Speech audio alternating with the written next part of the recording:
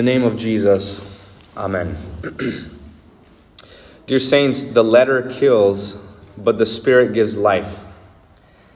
And this is what St. Paul says in the epistle lesson. And many rip the words out of context and say something like, the letter is the Bible, and that is a dead word. But the real thing is the Spirit and the direct revelation or experience that I'm feeling. But that's not it. Others will say, well, it means that the literal sense of the Bible is dead and it doesn't help us, but the spiritual sense of the Bible is the thing that gives life. Or as if the history and the facts of it don't matter, only the idea. And that's not it either. There are all sorts of misunderstanding, but the truth is this, that when the Bible says the letter kills, but the Spirit gives life, it's talking about nothing other than the law and the gospel. The letter is the law, and the Spirit is the gospel. Now, if you're not a Lutheran, law and gospel might be new to you. And if you are a Lutheran, then you should know this very, very well. But whatever the case, you have to pay close attention, and don't pass it off or yawn at it or anything. The law and the gospel, it isn't just a concept that Lutherans invented and they impose onto the scriptures. It is from the Bible. And it's not a paradigm or something we've created. Law and gospel is the very substance of the scriptures.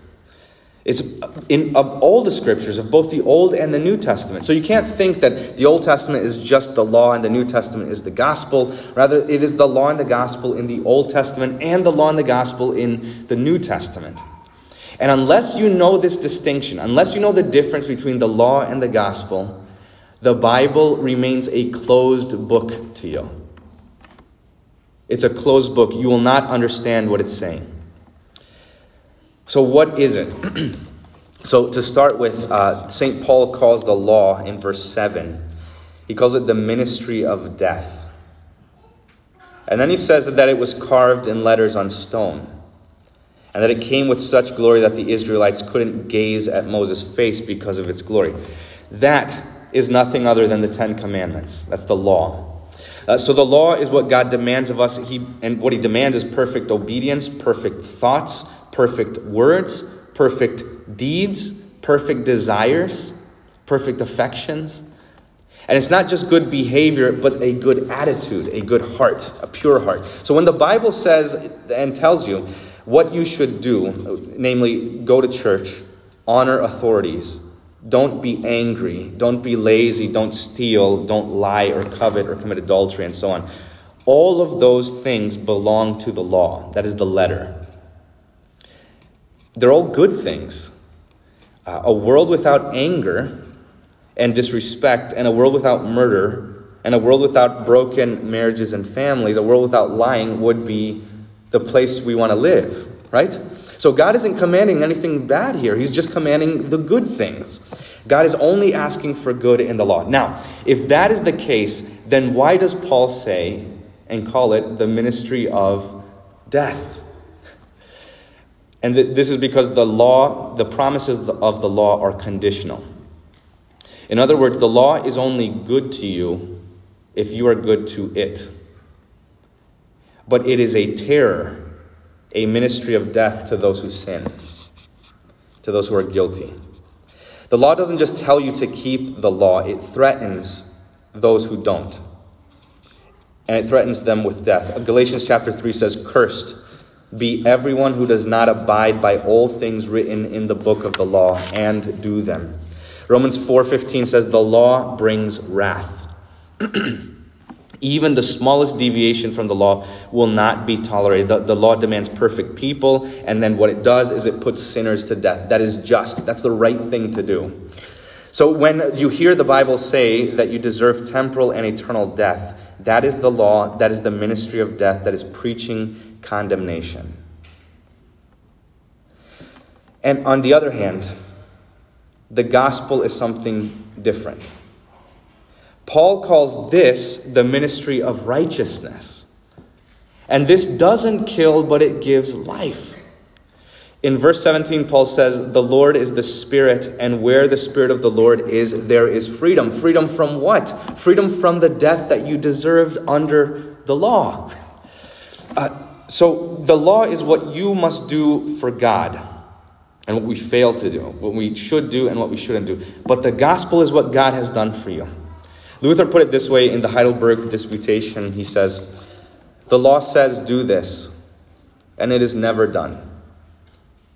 But the gospel says believe in this, and everything is already done. So if you want to find the gospel, you look nowhere else but to the cross of Christ, God dying for you, taking away your sins through his blood. The law brings terror and anger and condemnation, but the Spirit, the gospel, gives you peace and salvation. So this is what the Bible is made up of. You have to know, this is just the basic definition of the law and the gospel, the letter and the Spirit, is the substance of the scriptures, the threats of God and the promises of God, the law and the gospel. When you open up your Bible, you're going to find this seeming contradiction when you read it. You're going to read some parts of the Bible that say the most terrifying things that you've ever heard. And then you'll open up the Bible and you'll read other parts that say the most beautiful things you've ever heard.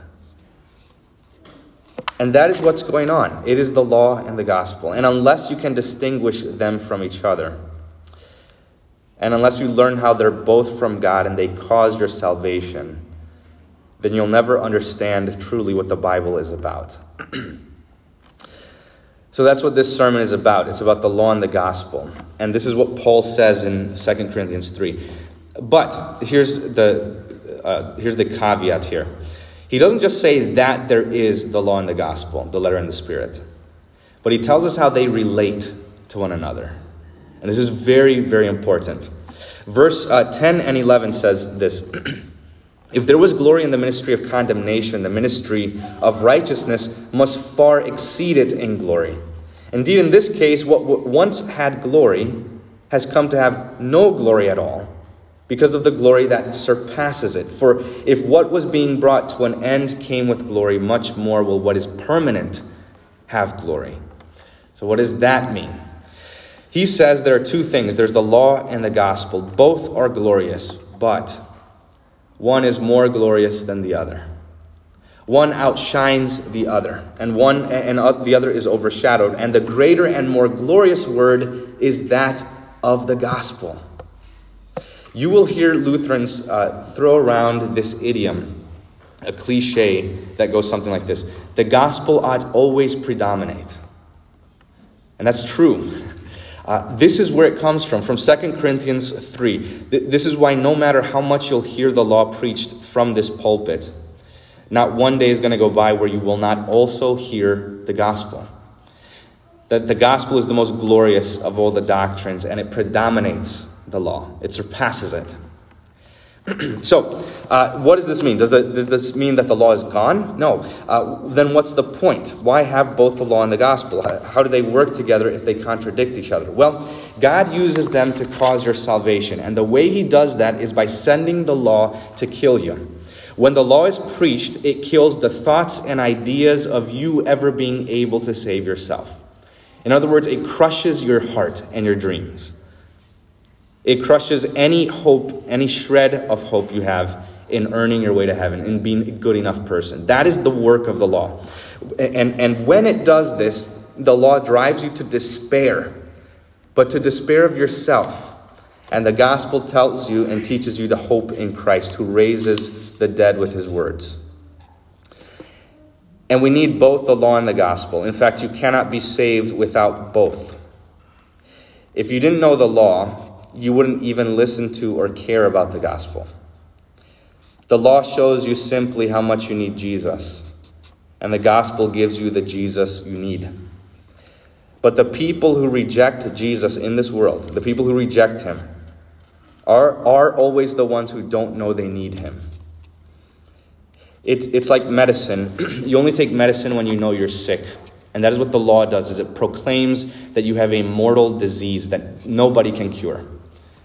And the gospel is the medicine, the remedy, and the solution for it. So if you refuse to call yourself a sinner, then be prepared to refuse Christ as your Savior.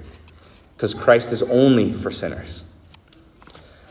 All right, with this being said, my job as a pastor, as a preacher of the word, is to tell you these things. God called me through you guys, through this congregation, to be your pastor. And now I have the responsibility to publicly preach the letter of the law. And I do this on a weekly and a regular and even a daily basis in the church, in the home, on the phone, whatever it may be. I need to proclaim the law, and I have to give a diagnosis to people that nobody wants to hear. And that means that I have to point out your sin when you sin. I have to look you in the eye and say, this is wrong. What you're doing is a sin. It's not like I'm saying, well, look, this is just bad timing or bad etiquette or just something that I personally don't like, something that I disapprove of. No, when I say this is a sin, I am preaching to you the law and saying what you've done offends God. It offends God Almighty, who hates sin. And God's word says that what you are doing, the thing that you're guilty of, that is sin. God doesn't just condemn sin in general. He condemns even specific sins. And as a servant of the word, I must also.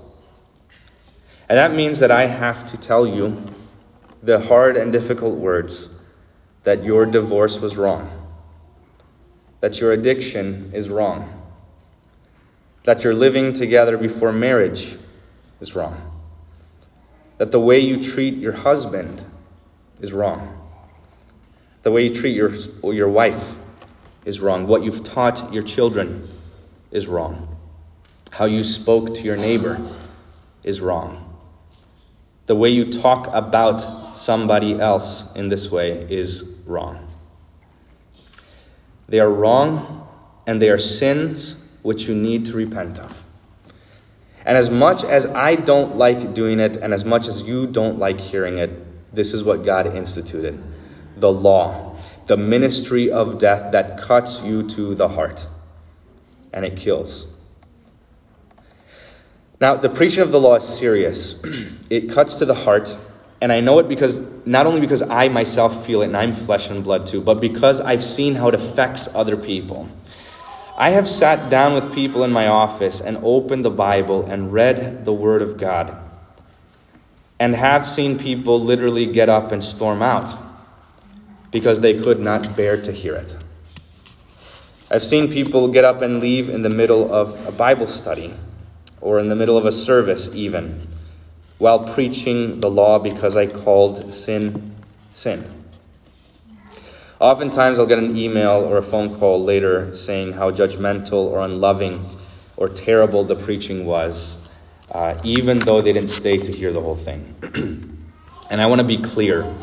I want to be clear here. It's not like I stood in the pulpit and said, nobody's sitting there, so there, you're guilty of this specific sin or something like this.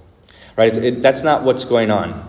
It's simply that I preached what God's word says about sin publicly to all people, and that the person guilty of that sin could not bear it. They get offended and leave. Look, I'll explain it another way. There's an idiom that goes, the dog that yelps got hit. Okay, do you know what this means? The image is that there's a pack of dogs there, and you're not aiming for any one of those dogs in particular, but you just take a stone and you just toss it in the group. And then the dog that yelps is the one that got hit. The same goes for the law. When a pastor preaches against gossip, for example, do you know who the people are that don't like it? The ones guilty of it. And when he preaches against pornography and adultery, do you know who gets hit? The ones guilty of it. When he preaches against husbands being harsh with their wives, or people skipping church, or not doing devotions at home, about complaining often and grumbling, or wasting money on stuff you don't need, or being greedy and so on, do you know who's affected by those words? It is the ones guilty of it. I'm willing to bet that within the past year, maybe this week alone, you've felt the sting of the law. You've been hit by it. Maybe it's from your own heart or from one of these sermons that you feel guilty and bad. And it could be that you feel distant from God. It could be that your prayers are dull and dry. It could be that you're frustrated and bored with church and the Bible. It could be that. It could be that you're exhausted of working on your marriage. It could be that you're angry and bitter and numb. Whenever these things happen, what's happening in that moment, what's going on, it means that you're being struck by the law because deep down inside you know that your prayers should be better. Right? You know that you should be in church and not on your bed or at the theme park or wherever. You know that deep down inside, you should be happy to be in church and more patient with others and more forgiving and more content with everything God gives you. You know that you should not be complaining so much, right? And when you're not, that is when you feel the guilt. If you're paying attention when you come to church, that means that you should be getting hit by the law at least several times a month. And for some, it may be several times a sermon. Maybe several times a Sunday that you hear the word of the law hitting you. And it's because you're not guilty of just one sin, but many. And I am too. And I know how much it hurts to bear it and how humiliating it is to confess it. But whenever a sinner is in these crossroads, there's only one of two things you do. The first thing is this. You stop listening. That's the first way to cope. You stop listening. You get up, you get angry, you walk out, you stay away from the church, you try to resolve it on your own. You find a way to drown and deafen your conscience that is constantly testifying against you. That is one way. And those who do this will lose the faith. Make no mistake about it. The other way is this. You stay. And you don't leave. And you keep listening. And this, dear saints, is you. That God has opened your ears and caused you to keep listening even now. That you never give up listening to the word even when it is hurting you and stinging you and cutting you deeply. Resist the temptation to close your ears.